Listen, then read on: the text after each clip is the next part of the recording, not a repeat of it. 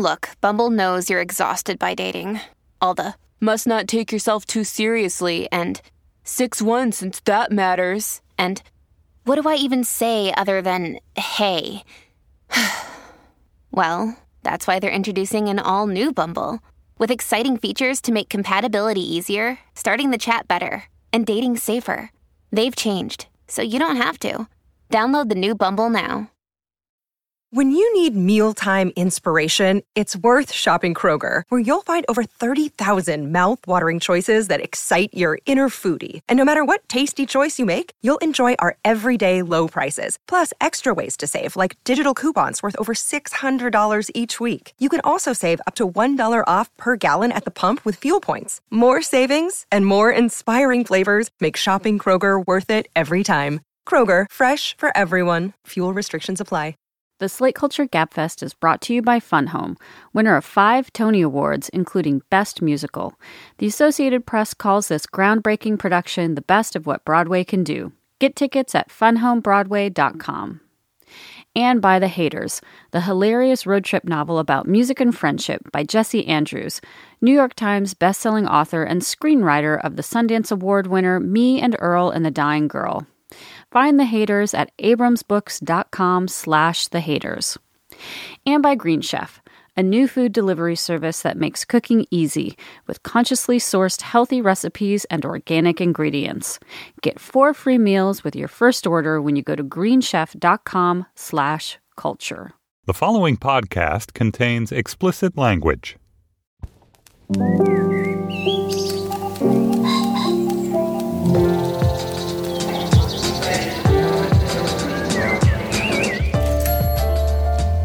I'm Stephen Metcalf, and this is the Slate Culture Gabfest. I just didn't believe he was raised by wolves edition. It's Wednesday, April 20th, 2016. That makes me so happy. I didn't. I'm sorry. I felt like he was raised by 2 casting directors, one of whom was CGI generated. Anyway, on today's show, The Jungle Book is a live-action remake of the Disney animated film itself, based, of course, on the Rudyard Kipling stories. It stars Neil Sethi as Mowgli, the boy raised by wolves, and features the voices of Idris Elba, Ben Kingsley, Bill Murray, and Scarlett Johansson. We'll be joined, I should say, in our discussion about it by Katie Waldman. We'll discuss the film, but also the tangled politics of Kipling in the 21st century. And then Confirmation is the new HBO drama recounting the cruel public he said, she said that was the Clarence Thomas confirmation hearings. And finally, will podcasting kill the radio star? What is the future of NPR? Joining me today is Slate's culture editor, Dan Kois. Hey, Dan. Hello. And, of course, Slate's editor-in-chief, that's Julia Turner. Hey, Julia. Hi. Should we explain what we've done with Dana? What have we done with Dana? It's what Dana's done to us. She's off on book leave. She's going to go spend the next several weeks focusing on her book. So we're going to have an array of delightful guests starting today with Mr. Kois. Thank you, Dan, for filling in. So glad to be here. All right. Julia, before we get going, will you give us the business? Sure. Well, we haven't yet explained what we're going to talk about for our Plus segment. We got a listener question, given that we hail from varied parts, Boston, New York, Dana from Texas, Dan from Wisconsin. The listener asks, did we ever have accents? And if so, what did we do with them? So we will address that question and accents generally in Slate Plus. If you are not a member of Slate Plus, consider joining. Go to slate.com/culture plus and sign up. Last week, we had a doozy of a segment in which we considered what songs from 1990 forward would join the American Songbook. And it was a rollicking consideration, I think. I want to jump in right away and say it was one of our best. It was a all-time great Slot Plus segment, to the point that me and Forrest are now discussing how we can turn it into a big cover story. Ooh, that would be fun. All right, so slate.com/culture plus to join Plus. Stick around after this week's show to hear our discussion of accents. All right, Steve, let's dig in. Oh, thanks, shit, Julia. You're supposed to say digging in. I stole your digging in. You stole my dig. All right, Steve, what should we do next with our shovel? Possibly should we dig in? Love it. Let's do it. Great idea. Downward into the dirt. The Jungle Book is derived from source material from Rudyard Kipling. Of course, it tells the story of a boy orphaned and raised by wolves. It has now been updated to suit American tastes twice by the Disney Corporation, first as a cartoon feature in the late 60s, now as a live-action CGI fest directed by Jon Favreau. This one stars Neil Sethi as Mowgli, the lupine boy in question. It features the voices of Idris Elba, Ben Kingsley, Bill Murray, Scarlett Johansson, Christopher Walken, an all-star cast. Speaking of which, we're joined today by Katie Waldman, Slate contributor and editor, to talk about the movie and the source material from Kipling. Katie, welcome to the show. Hi, Steve. Thanks for having me. You're very welcome. Before we dive into the controversies, why don't we listen to a clip from the film? I can't help but notice there's this strange odor today. What is it? This scent that I'm on. I almost think it was some kind of man cub. Mowgli belongs to my pack, Shere Khan. Mowgli? They've given it a name. When was it we came to adopt man into the jungle? He's just a cub. Does my face not remind you of what a grown man can do? Shift your hunting ground for a few years and everyone forgets how the law works. Well, let me remind you, a man cub becomes man, and man is forbidden! All right, well, Katie, we are going to get to you soon enough. You've written an intriguing piece about the politics of remaking Kipling's work in the 21st century. But Dan, if it's all right, I'm going to start with Dan Kois, culture editor of Slate. I'm curious to know what you thought of the movie as a movie. I thought it was really exciting and really beautiful and a little bit boring. But I think my main issue with it was that it felt like a pretty bold and valiant attempt to really transfer the story and to de-cartoonify it.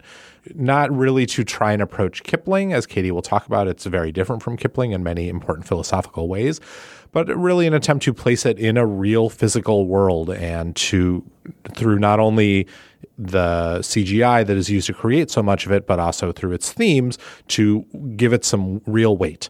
And so I mostly found it successful in that, except in a couple of wildly crazy moments, specifically the songs. Every moment that in this otherwise quite serious and impressive attempt to real worldify this story, the animals break into song. And they seem so uncomfortable with it, and the movie seems so uncomfortable with it, and it seems such a foolish and lame thing to do in this film. But I'm curious whether you guys thought so. Julia, CGI allows people to do almost anything now, but it doesn't mean they should do it. Was there a reason to make this version of the story? That seems like a different question than did I enjoy it? I think was there a reason to make it as something we should get into looking at a little bit more of the long history of the book. But Julia, if Julia Turner enjoyed it, that was reason enough. I'm not sure that's right either. Up to at least the first $180 million. Right now, there are executives in Hollywood scratching their heads going, I don't know, but will Julia Turner enjoy it? I will confess that I was not super excited to see this movie. I blah, blah, blah, good reviews, but I didn't really want to go see a bunch of CGI animals running around in the jungle. I also kept thinking of it as Jumanji in my head, like lots of cartoon animals starting with the J-U, like Jumanji. But then I was totally thrilled. I thought it was beautiful. And, I think there's some problems with it we can get into. But spending time in this jungle with Mowgli, with these characters, that delivered a lot of delightful and thrilling moments. It was also fairly short and pretty efficiently told. Like there was just one ending to the movie. There weren't like 5 other endings after the ending, the way that we've gotten used to these days. And the joy of Mowgli, the boy, kind of discovering the natural world and prancing around in it with comfort and delight and nimbleness was kind of infectious. I came away from it thinking like, I want to go climb a tree. So thumbs up, thumbs up. I didn't like the movie. I mean, I for some reason I was like the mother that can't cathect with the baby or something. I mean, I understood intellectually that it was cute and lovable. I didn't find it either one of those things. It felt to me as if it were shot in a warehouse, which it turns out to have been done. I found the CGI somewhat alienating. I thought a lot of the vocal performances were terrific. I did like Bill Murray. I really liked Idris Elba. I didn't know why I was watching it, and I hate to say it because it sounds unkind. I didn't like the boy, and if you don't like the boy, he's the one human being in the whole film, and of course it's his story. I didn't believe he was raised by wolves. I didn't believe he was in a real jungle. And I didn't believe he was interacting with those beasts.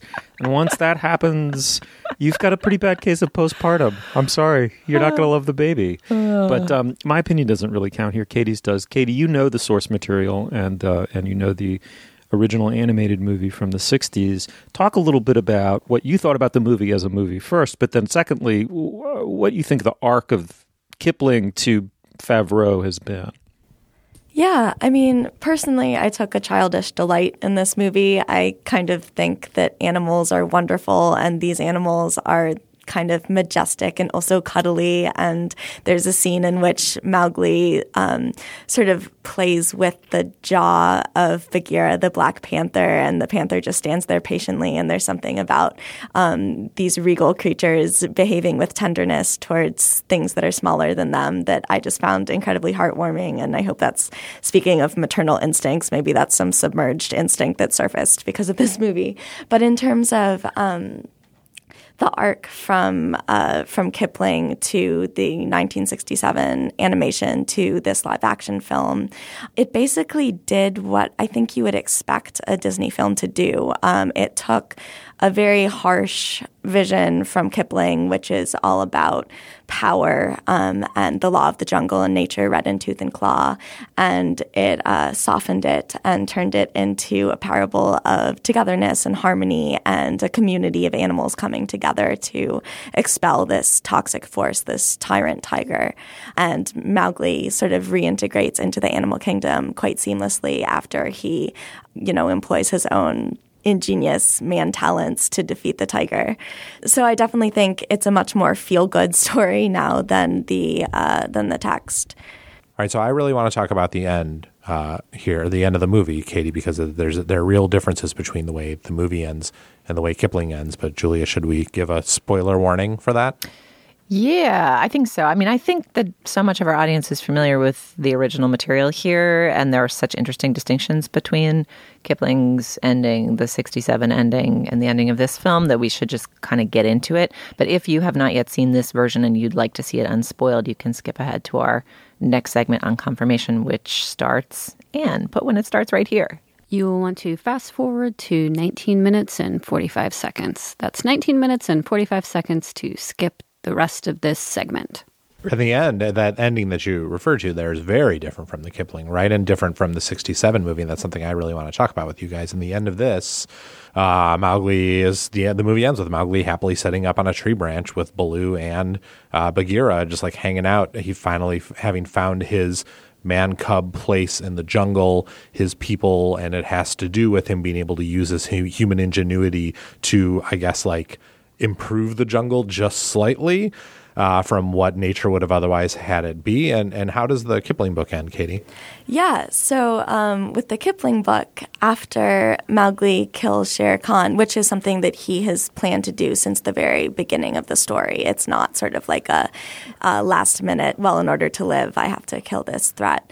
So he engineers Shere Khan's death, and then he skins Shere Khan, and then he is expelled by the wolf pack, and he also can't return to the human village because they are too superstitious and they think he has magically killed the tiger and is a sorcerer. And so he is just wandering through the jungle, hunting in his own way, and he's kind of this romantic outsider who doesn't belong in either world.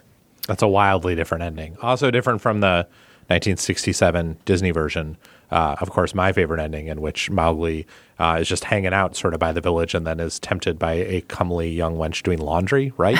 Is that right? Ooh, laundry. Right. Yeah. And he was all ready to stay in the jungle for the rest of his life, but then this girl's so cute, and that's the end of the movie. Kipling, Katie, has a troubled place in the canon. I mean, he's scarcely teachable anymore, except as a bad example, of colonial and imperial, the worst of colonial and imperial England. And frankly, racist. I mean, obviously the poem The White Man's Burden. Talk a little bit about why, if in some obvious respects Kipling is now in one regard a great writer, right? He wouldn't just disappear. He's too talented, supremely talented in some ways with the English language to just fully disappear, but he's so toxic as to be saddled with asterisk upon asterisk. Why this material gets returned to over and over again? Yeah, I mean, it's interesting. When I returned to The Jungle Book, the stories, I was expecting really virulent and blatant racism, and I didn't find it, really. I think he's got a very problematic relationship and vision of power, or relationship to and vision of power, in that he really revels in sheer domination and, the tiger gnashing the buck between its teeth. And there's a sense that it is right for the superior species to absolutely destroy the inferior species. And so it's not a very harmonious and lovely and interdependent view of nature. But I didn't see a lot, in part because there are no white people in The Jungle Book. There isn't a lot where Kipling explicitly comes out and says that there are particular races of man that, like the tiger, are born to dominate. So I think that the material allows us to interpret it without that lens. But it is hard when you look at the rest of the stuff that he's written. But the fact that it gives us that option suggests one reason why we keep coming back to this thing and not to his other work. Yeah, I think that's right. Steve, I'm curious for your read on Kipling. I mean, what kinds of encounters have you had with his work, and what do you think it means to come back to this particular one at this moment? I spent 6 months reading Kim to my daughter at bedtime, having never read it before. And I think, I don't say this definitively at all. I say it tentatively. First of all, Kipling is an astonishing user of the English language as a musical and semantic instrument. I mean, up there in my mind, with passages from Joyce's Ulysses. Someone whose ability to inhabit the language idiomatically and command it idiomatically and poetically is unrivaled. And so I understand why people would read Kim. I also understand why they would not read Kim. He understood that world in a deep enough way that I wouldn't say it's as simple as stereotype. I would also say that he has more of a critical imagination when it comes to colonial rule than maybe he's typically given credit for. I mean, I think he sees it as, in some respects, a savage and ignoble practice in and of itself.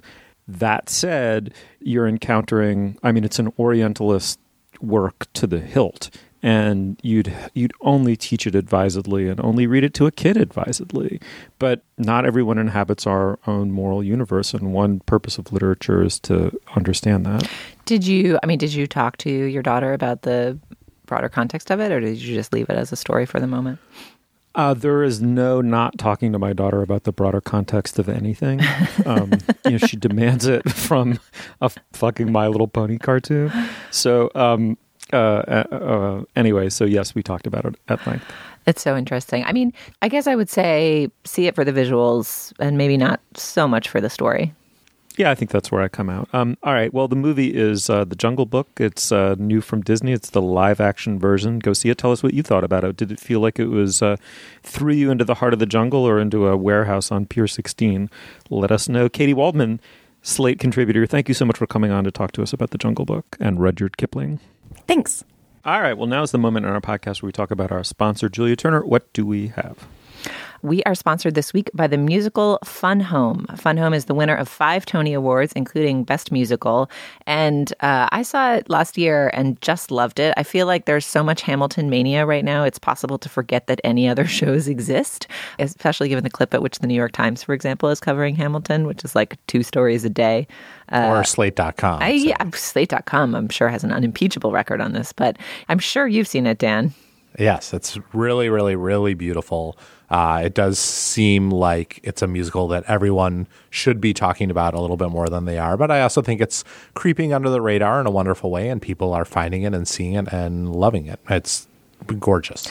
I also, the songs are so beautiful, and they really lingered in my mind for days after I saw the show, particularly the song Ring of Keys, which is about this kind of moment of lesbian recognition of a young girl figuring out that she's gay and spotting an adult woman who I guess has sort of got a butch affect and a jangling ring of keys on her waist. It's like this beautiful ode to these tiny sartorial signifiers.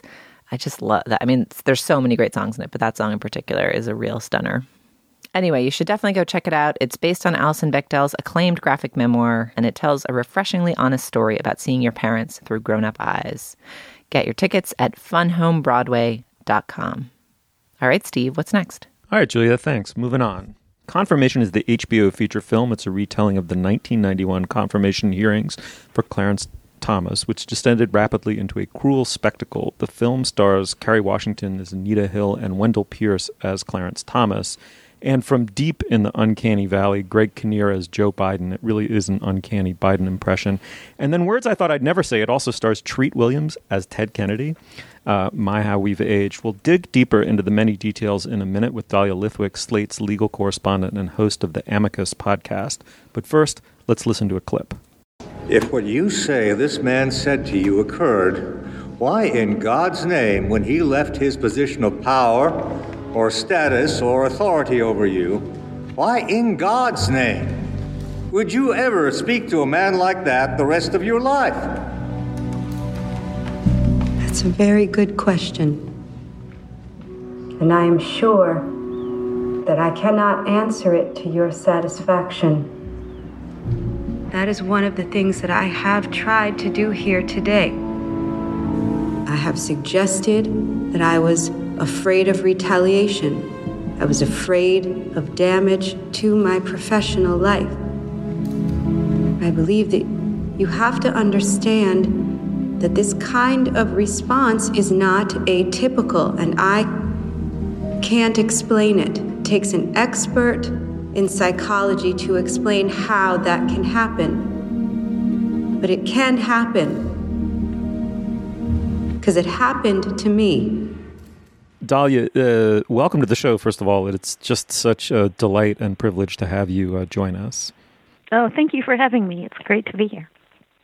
I think you said on Slate that it's almost being brutalized all over again to watch this film. What did you mean by that? It's so funny. I can't tell you how many people, even on my Facebook page, said I couldn't bear to watch it again. I don't think I realized until I was watching it again how much of a wound it still is. It's really, for me, it was the year, I guess, between college and law school when I watched every second riveted like so many other people. And I think because there was no satisfactory resolution for anyone who believed Hill, right? It still lingers here 25 years later, except now Clarence Thomas sits on the court.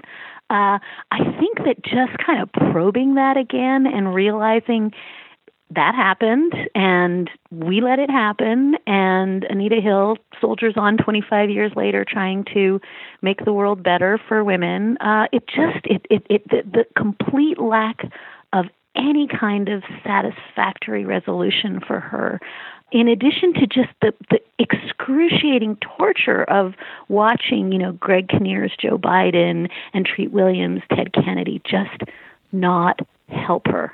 Oh, my God, it was so painful.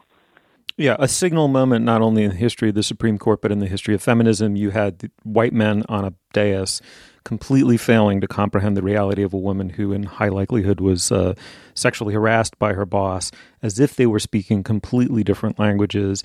Let's talk a little bit about it as a drama. And it's clearly told mostly sympathetic to the point of view of Anita Hill as much as it can be, but they didn't stack the deck in one sense, right, Dahlia? It's Olivia Pope versus Bunk, right? They took care to cast two extremely sympathetic actors in each of these roles. Do you think that this is a balanced portrayal of what happened? Well, I know that Thomas supporters say it's not balanced. I think they feel that, the writers were in the tank for Hill. Kerry Washington was a producer.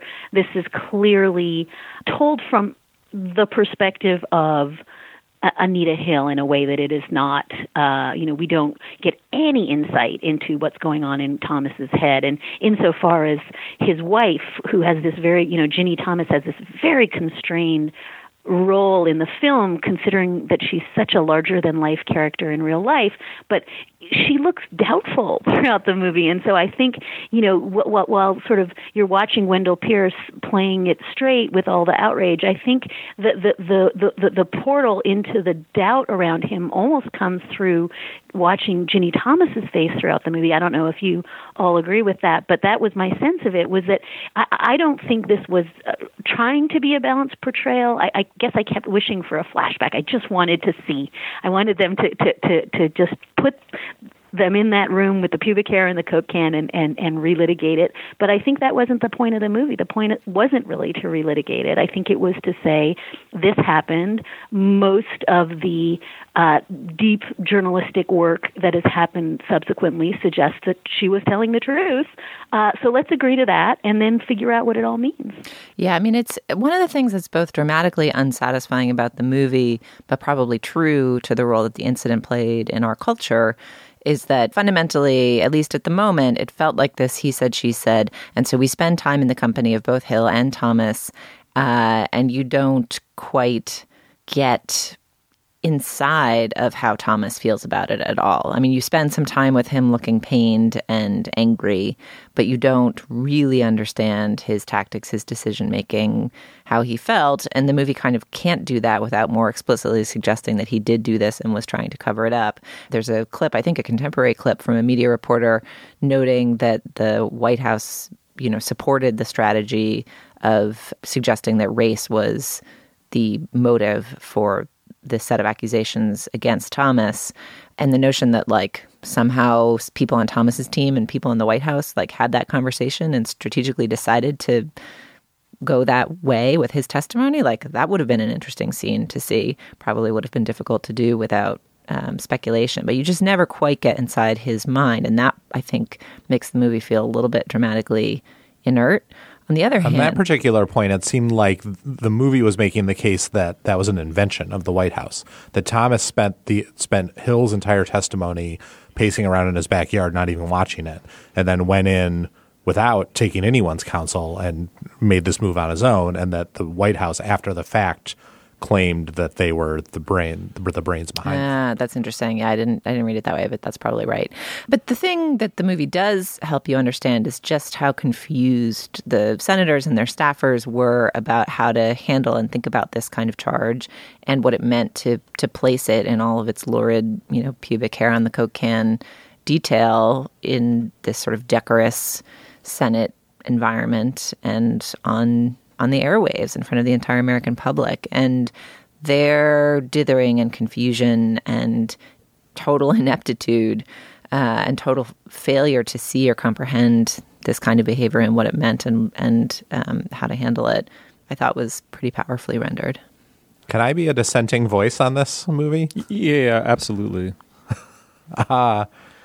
Did none of you find it just super boring? Did none of you did any of you come away from this knowing anything new or being surprised by anything in this portrayal? I mean, I feel like I have only the most cursory understanding of these proceedings, and I was in high school when they happened and was paying attention, but certainly not avidly. But there was literally nothing in this movie, with a possible exception of Ted Kennedy very briefly standing up for Anita Hill on the stand, that was a surprise to me. And it felt really dramatically inert to me. It felt like a documentary in which they had just happened to hire people to play these characters, and they did pretty okay jobs, with the exception of Greg Kinnear, who was amazing as Joe Biden. Well, I mean, the Biden stuff was news to me. I also saw it in high school or middle school or whatever it was and was totally wrapped with attention. I mean, my parents were consumed by it. We all talked about it a lot. I feel like my sense of like what the hell a workplace was like and what happened there was somewhat informed by it and in confusing ways. But the sort of machinations and the failures and ineptitudes of letting the hearing happen in this way and how unusual and stupid it was slightly news to me. I mean, we had this set of questions, though, around the People versus OJ series on FX, where I think in our initial discussion of the show, we talked about what is the point of reenacting the history of 25 years ago dramatically. And I think that show, I haven't watched it through to the end, but it sounds like people found that it had a sensitive and interesting interpretation of how race and gender played out in contrasting ways through its interpretation of the Marcia Clark character, and that it actually did have a story to tell beyond like, wasn't this exciting and terrible for our culture? Let's do it again. It was also beautifully and artfully made in a way that this movie didn't even really attempt to be. And those two things together, I think, are I think that this movie, I think Confirmation would be much more interesting if it was not coming right on the heels of another better, richer, more beautiful, more surprising version of history of almost the exact same era. And it really pales in comparison to that show. Yeah, I don't disagree. I mean, I think this one suffers from having to build itself by necessity around two unbreakable enigmas. I mean, the first is that at the end of the day, none of us was there. I'm as inclined as Dahlia to believe Anita Hill. But it is, at the end of the day, he said, she said, with some corroborating reports and on. But you can't deliver the satisfaction of adjudicating those interactions once and for all. And the second enigma, which is Thomas himself. I mean, he is something of a studiedly inscrutable human being. I mean, his silence on the court, he's apparently choked with rage to this day about this event about which he scarcely is able to speak in anything other than, bitter recriminations. And it's hard to give anyone who followed it at all something new. One thing I would say, and Dahlia, I'm curious to hear you speak to this, is it occurred to me for the first time that one could possibly draw a line from the Oliver North hearings to the Clinton impeachment hearings, and it would go right through the Thomas confirmation hearings. In other words, it seems as though we developed a taste for public spectacle as a means of adjudicating not only the case at hand, but our own bitter polarization politically, and cable TV and microphones and the clackety-clacking of cameras and enormous amounts of ideological posturing really became part of the public diet. Does that ring true to you at all? It does, and I think, if you remember the bumper stickers, and maybe I don't know, I remember the bumper stickers being, I believe Anita, I believe Clarence. I mean, what mattered to people was what they believed. This was the first time I remember people watching a proceeding that was not a judicial proceeding. This wasn't OJ. There was no process. The process was deranged. And yet they watched it and they came away saying, I know what happened. Here's what happened, and I'm going to tell you. And I actually think that's exactly what happened after OJ. People watched the proceeding and they decided who they believed. And I think in a weird way, and there's so many moments in this film where people are in beauty parlors and, janitors are watching, and you have that sense of everyone's deciding whose team they're on, right? You have that whiteboard, and they keep erasing the whiteboard because what matters is what people themselves believe. That's a really strange, in one sense, that's the world as a jury, and I get it. It's a very strange way to adjudicate facts. And I kind of carbon date the moment where we decided that, you can't have your own facts. You can't have your own determination that you know better what happened than anybody who was in the room with the Coke can. I carbon date it to that. People still are as polarized about what happened as they were 25 years ago, and they are certain, predicated on having watched that they know who was telling the truth. And I think OJ played out the same way.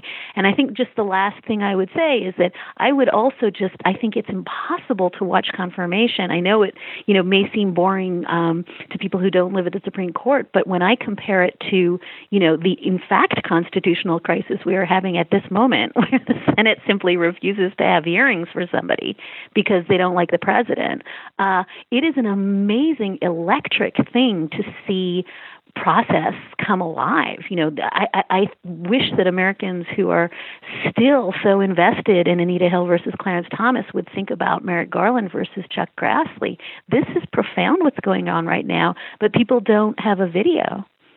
All right. Well, Dahlia, I would love to do this again. I really hope we can find an excuse to get you back on the show soon and often. Dahlia Lithwick is the legal correspondent for Slate.com. She's also the host of the wonderful Amicus podcast. If you like listening to this, you will like listening to that. I guarantee it. Dahlia, thank you so much for coming on the show. Thank you all very much for having me. And let me add quickly, the show is Confirmation. It's on HBO. If you have an opinion about these matters, come to facebook.com/culturefest and tell us what they are. We'd love to hear them. All right, now is the moment in our podcast where we talk about our other sponsor. Julia Turner, what do we have? The Culture Gab Fest is also sponsored this week by the new road trip novel The Haters by author and screenwriter Jesse Andrews, published by Amulet Books. Inspired by the years that Andrews spent playing bass in a band himself, The Haters is a book about music, love, friendship, and freedom. It follows 3 young musicians as they escape from jazz camp and attempt to dodge the law just long enough to play the show of their dreams. Roddy Doyle, author of The Commitment, says, The Haters is terrific. It's shocking and funny, unsettling and charming. And Booklist calls it a raunchy bromance in the vein of Superbad. Jesse Andrews' The Haters will appeal to music lovers and anyone who has ever loved and hated a song. Share the band you hate to love using hashtag #TheHatersBook. All right, Steve, back to you. All right, moving on. Last week, NPR published a memo suggesting that its on-air talent should no longer promote its own podcasts. This meant apparently neither describing how to find a podcast from NPR nor how to download a podcast from NPR. And this also meant that their own app, NPR One, would no longer be promoted on the air. This inspired, predictably, a chorus of hoo-ha and outrage about how trapped in its own analog and radically undisrupted past NPR as an institution was, to which NPR and its defenders have replied, bricks and mortar are our bread and butter. If we do away with our relationship with our local affiliates, we have cut out from under us our own source of support and funding. Julia, we're going to talk about this from a variety of angles, not least of which is the fact that we make digital content, audio content ourselves. But first, Leon Neyfakh wrote a great piece about this issue for Slate. What did Leon say, and what do you make of his argument? Well, Leon's piece set out to explore the kind of contentious set of message board posting and backbiting that went on in the wake of the memo about not promoting NPR's digital offerings on air, and to expose a conversation that's been going on for a very long time in the podcasting and radio world to the broader audio listening audience that reads Slate. And in his piece, he explored a lot of the underpinnings of these tensions and also NPR's sense of what it's doing and why what it's doing makes sense. Leon reported out their belief that their focus really is news gathering and the kind of real-time distribution of reported information, and that is something that's harder to do and sustain in a podcast economic model, something that's valuable, something that, although it is difficult to transition to digital distribution mechanisms because an on-demand news broadcast from 7:05 this morning might be outdated by the time you want to listen to it at 8:57 in the evening when you're doing dishes, does not mean that what they're working on isn't valuable and won't find a business model to support it going forward. So the focus really for him was on this sense of NPR as a news gathering organization and the role that plays in its calculus about where to invest in its digital efforts. But not just that role. Also, as Steve touched on, the role that those member stations and those whose affiliate fees are NPR's bread and butter have in determining the future of NPR, which may not, in the end, be the future that is going to help it survive 20 or 30 or 50 years from now. Mm-hmm. And Dan, that's the issue, correct? Right? I mean, they really are. Let's begin by acknowledging they're a thriving American institution with tens of millions of avid listeners, and they are relatively flush. That said, they are between something of a rock and a hard place. The business model is, if you live in Tulsa, Oklahoma, or Dubuque, or the Upper West Side of Manhattan, you have and you're an avid NPR listener, as I am, you have some relationship with your local affiliate who once or several times a year beats the fundraising bushes, gets some money out of you with which to pay for the national programming that arrives to them via NPR. On the other hand, as with any legacy media brand, their audience is aging out and dying off. And I guess you age out into death from NPR and the New York Times, right? I mean, they're not to be glib about it at all. I mean, they have an older audience and they're not replacing that audience with younger listeners. And the way to do that is digitally, and that will destroy the current business model. I'm very curious along the way to answering this question of what NPR should do, what your listening habits vis-a-vis NPR are. My listening habits are pretty minimal. I mean, I enjoy the shows when they come on, but I consume NPR much more through its podcasts than I do through its radio shows. I am a big Pop Culture Happy Hour listener and really like those guys. I love when they have the people from Code Switch come on and the sort of long and torturous process of having the Code Switch team get their own podcast, which Leon touched on in his piece, has been like horrifying to watch from afar. Like those people should be in my ears every week and they're not. And so that's how I experience NPR mostly. That isn't to say that I don't have a real appreciation for those sharply edited, beautiful 4-minute news stories that they specialize in. And Julia, you're absolutely right that their strength in that means that they ought to have a real role, not just in delivering fun to our ears, but in breaking news. And one of the fun things, going back to Confirmation, which we just finished talking about, one of the fun things about that movie is being reminded that in many ways it was NPR that broke that news, that Nina Totenberg was the first person to call Anita Hill on the phone and try and get a quote out of her. So that news gathering apparatus is crucial and valuable. And when they break news, I listen to it, but I'm often listening to it through NPR One in podcast form.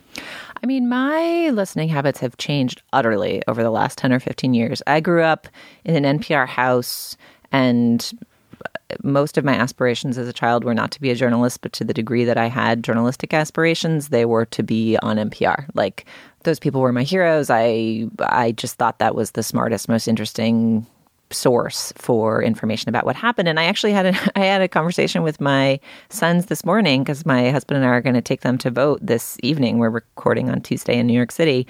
And I was like, you know what? We don't play news out loud in our house. Like, my husband and I listen to podcasts in our ears. We both listen extensively to podcasts, but we get our news information from our phones and to some degree from the newspapers that still show up on Sunday morning, mostly to ensure our digital access to the New York Times. Like, we don't actually spend that much time with the print newspaper. And so the ambient sense of information about the world that was in my home growing up, because NPR was on all the time, is not in my current home. And I kind of found myself explaining like why it's going to be exciting to go into the voting booth and what's at stake in the election. And the kids were like, what? Like, they didn't know, And I was like, I really have to think about that. But to me, the question here, I felt after reading Lynn's piece, like I understood better part of what NPR is striving to do with NPR One, which is find a way to retain this real-time news delivery quality of their work in their digital offering. And it did make me want to spend a little bit more time with that app, other than the app started malfunctioning when I went to go use it. But I think the real question about that bet for me is whether audio is the forum in which people will want to continue to get news. There are two kind of medium advantages to getting news through your ears, right? One has to do with the time at which you get the news, right? The advantage of the All Things Considered newscast in the evening in the old world of print media was the newspaper gave you what happened in the morning, and then you went to NPR or the 6 p.m. newscast to figure out what had happened during the course of the day before the newspaper digested it for you the next morning. Like, before digital, you needed the kind of end-of-day accounting of what had gone on, and either there was even an economy that supported second newspapers, that right, supported an afternoon newspaper for a while, right? And I grew up sort of after that, but while you still needed those afternoon shows to like tell you what had happened in the other 12 hours of the day, and basically, if you were dumb, you watched TV, and if you were smart, you listened to NPR. Like, that was the world I grew up in, and then but now you can get up-to-the-minute updates on a bombing in Kabul or, the sort of exit polls coming out of the New York primary or anything else at any time from any place. So the sense of there needs to be news delivered to you sometime other than the morning, that's a little bit weaker. And then there's the question of, can you get the news without your eyeballs?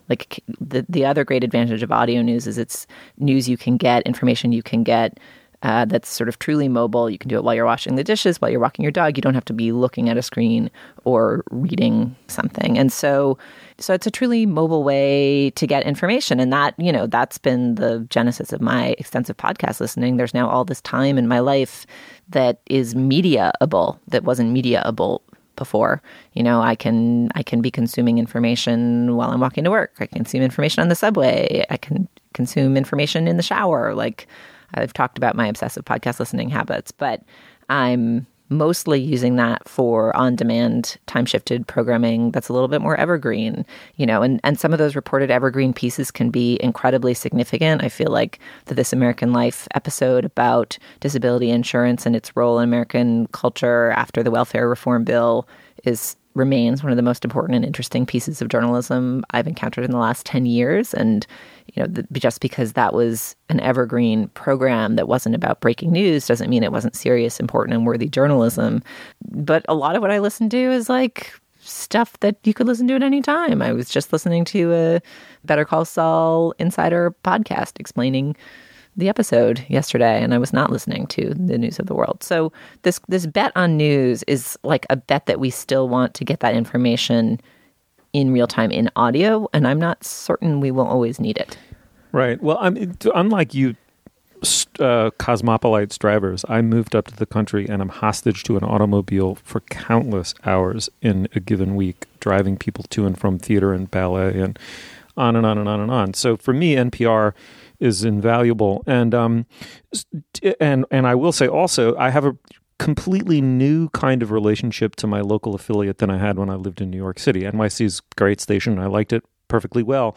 But up here, it was almost the first experience that drove home to me that I no longer lived where I used to live, because the NPR affiliate that I listen to up here, its territory, the center of its territory is both the capital region of New York State, so the Albany area, which I'm about 40 minutes south of. So it extensively covers state politics in a way that WNYC never did, which is fascinating. A completely different window into the way my state-level government operates. The depth of its corruption and self-dealing is investigated rigorously and on an ongoing daily basis by my local NPR affiliate. It also covers the Berkshires, which is one of the kind of rural arts capitals of America. It does that beautifully. So my sense of living in a very specific place comes to me through this intermediary that then also gives me this national programming. I would also put in a word for radio as a medium. Yes, it's true. You can, and I totally agree with you, Julie, you can do the dishes and you can drive a car while doing it, which is going to remain unique vis-a-vis print and video forever. It's also a uniquely companionable medium. It really is. There's something about having a voice but no image that's it creates a degree of intimacy and trust that I don't think any other medium can quite imitate. The thing that worries me is what worries me in general about large, formerly thriving institutions that are so pervasive they seem like a fact of nature, but then get disrupted and disappear in virtually a blink of an eye, which is, I'm not sure that a world made up of enterprising free agents with very low barrier to entry, making their own homemade podcasts, can quite replicate what a large, centralized, powerful, socially and politically connected news gathering organization with bureaus all over the world and the power to call up a leader and force them to give you a quote. I don't know that the disrupted digital world will ever replicate that. Should I worry or not worry?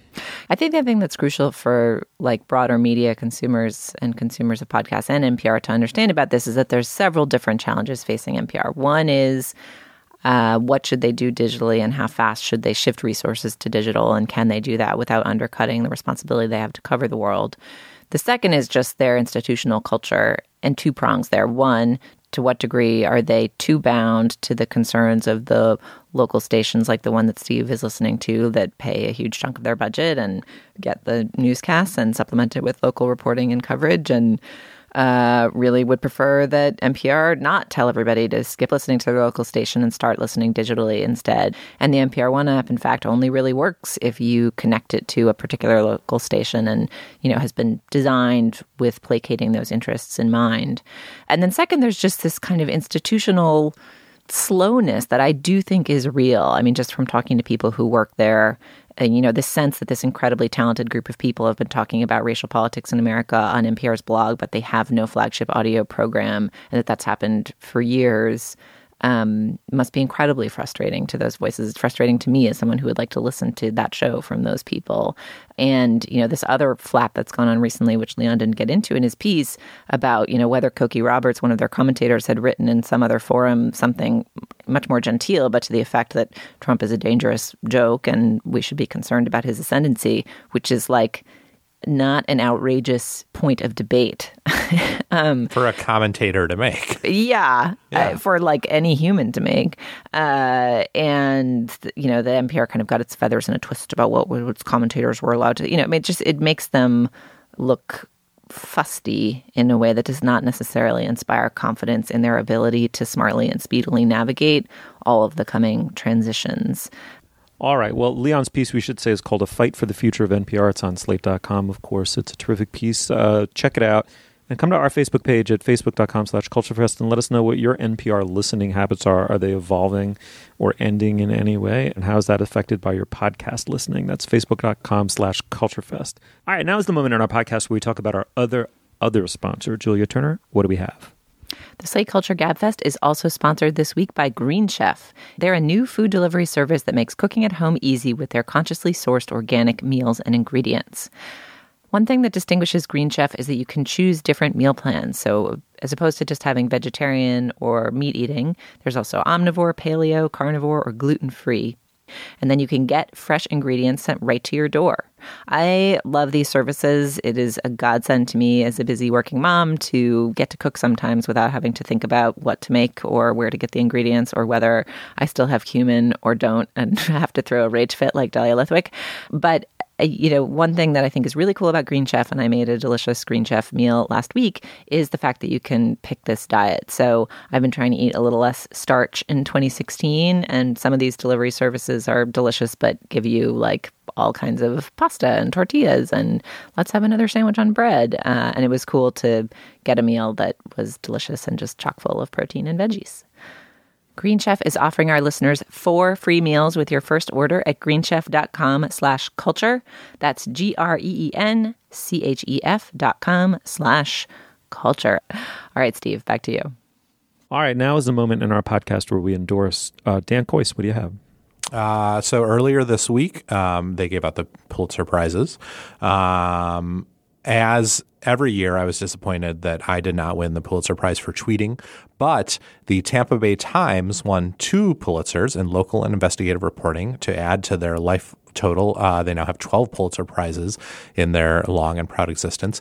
And I'm going to go out on a limb and say they're going to win another one next year, and they're going to win it for a series that ran last week and this week in the Tampa Bay Times called Farm to Fable. It's by Laura Riley, who is the Tampa Bay Times' food critic. And she took a couple of months off from eating in restaurants and reviewing restaurants at all to do an exhaustive and amazing investigative series about the fiction of farm to table as a concept.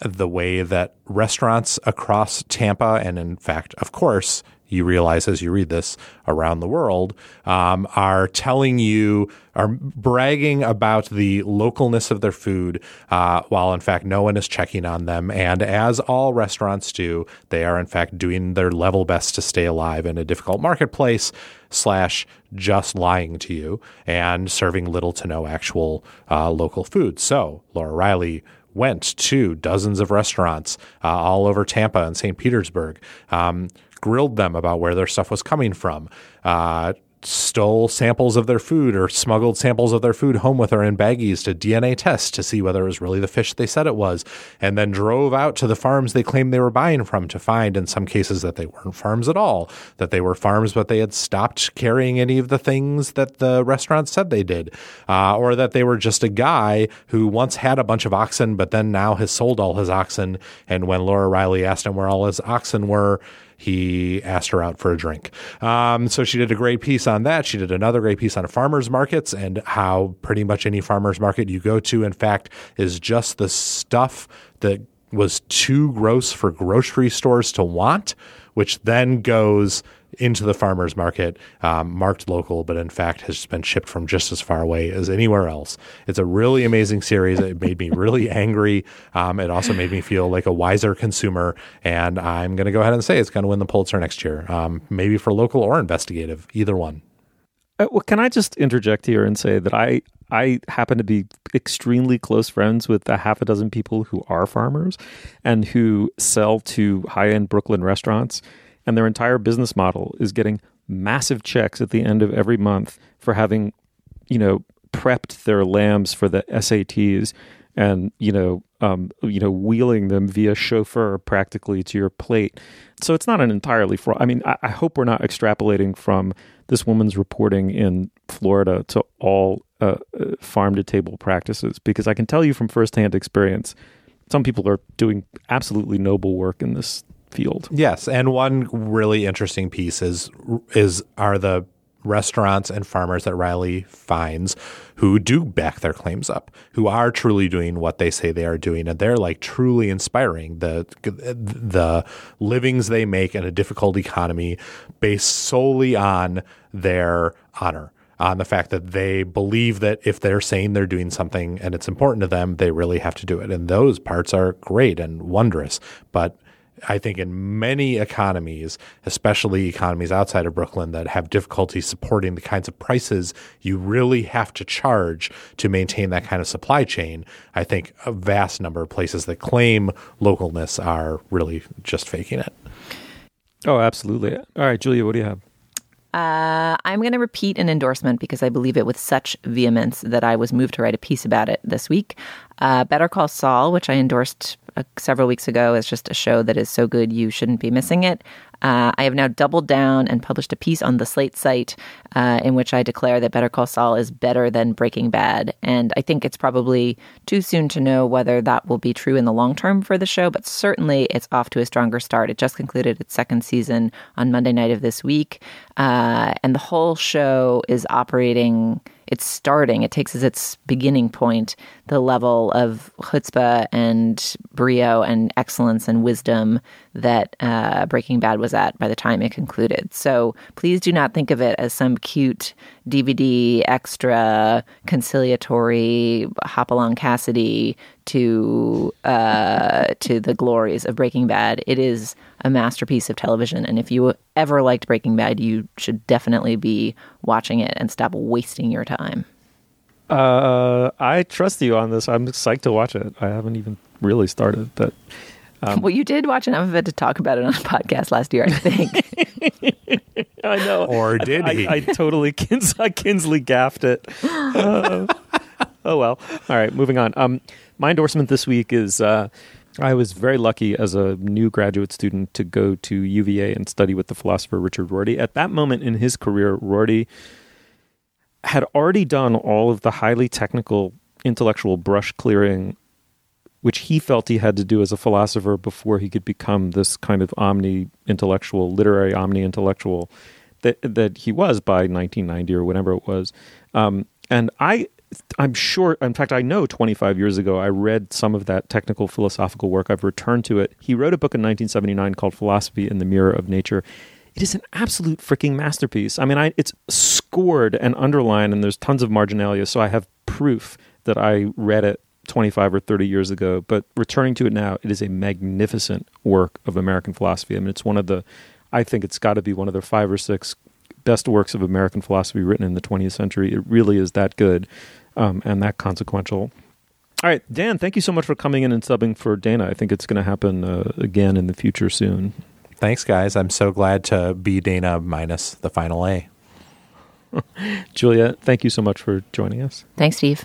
You'll find links to some of the things we talked about today at our show page, slate.com/culturefest, and you can email us at culturefest@slate.com or drop us a note at our Facebook page, facebook.com/culturefest. Our producer is Ann Hepperman. Our interns are Lizzie Feisen and Lindsay Albrecht. The executive producer of Slate Podcasts is Steve Lickteig, and Andy Bowers is the chief content officer of the Panoply Network. All hail to the chief. And the Culture Gabfest is part of the Panoply Network.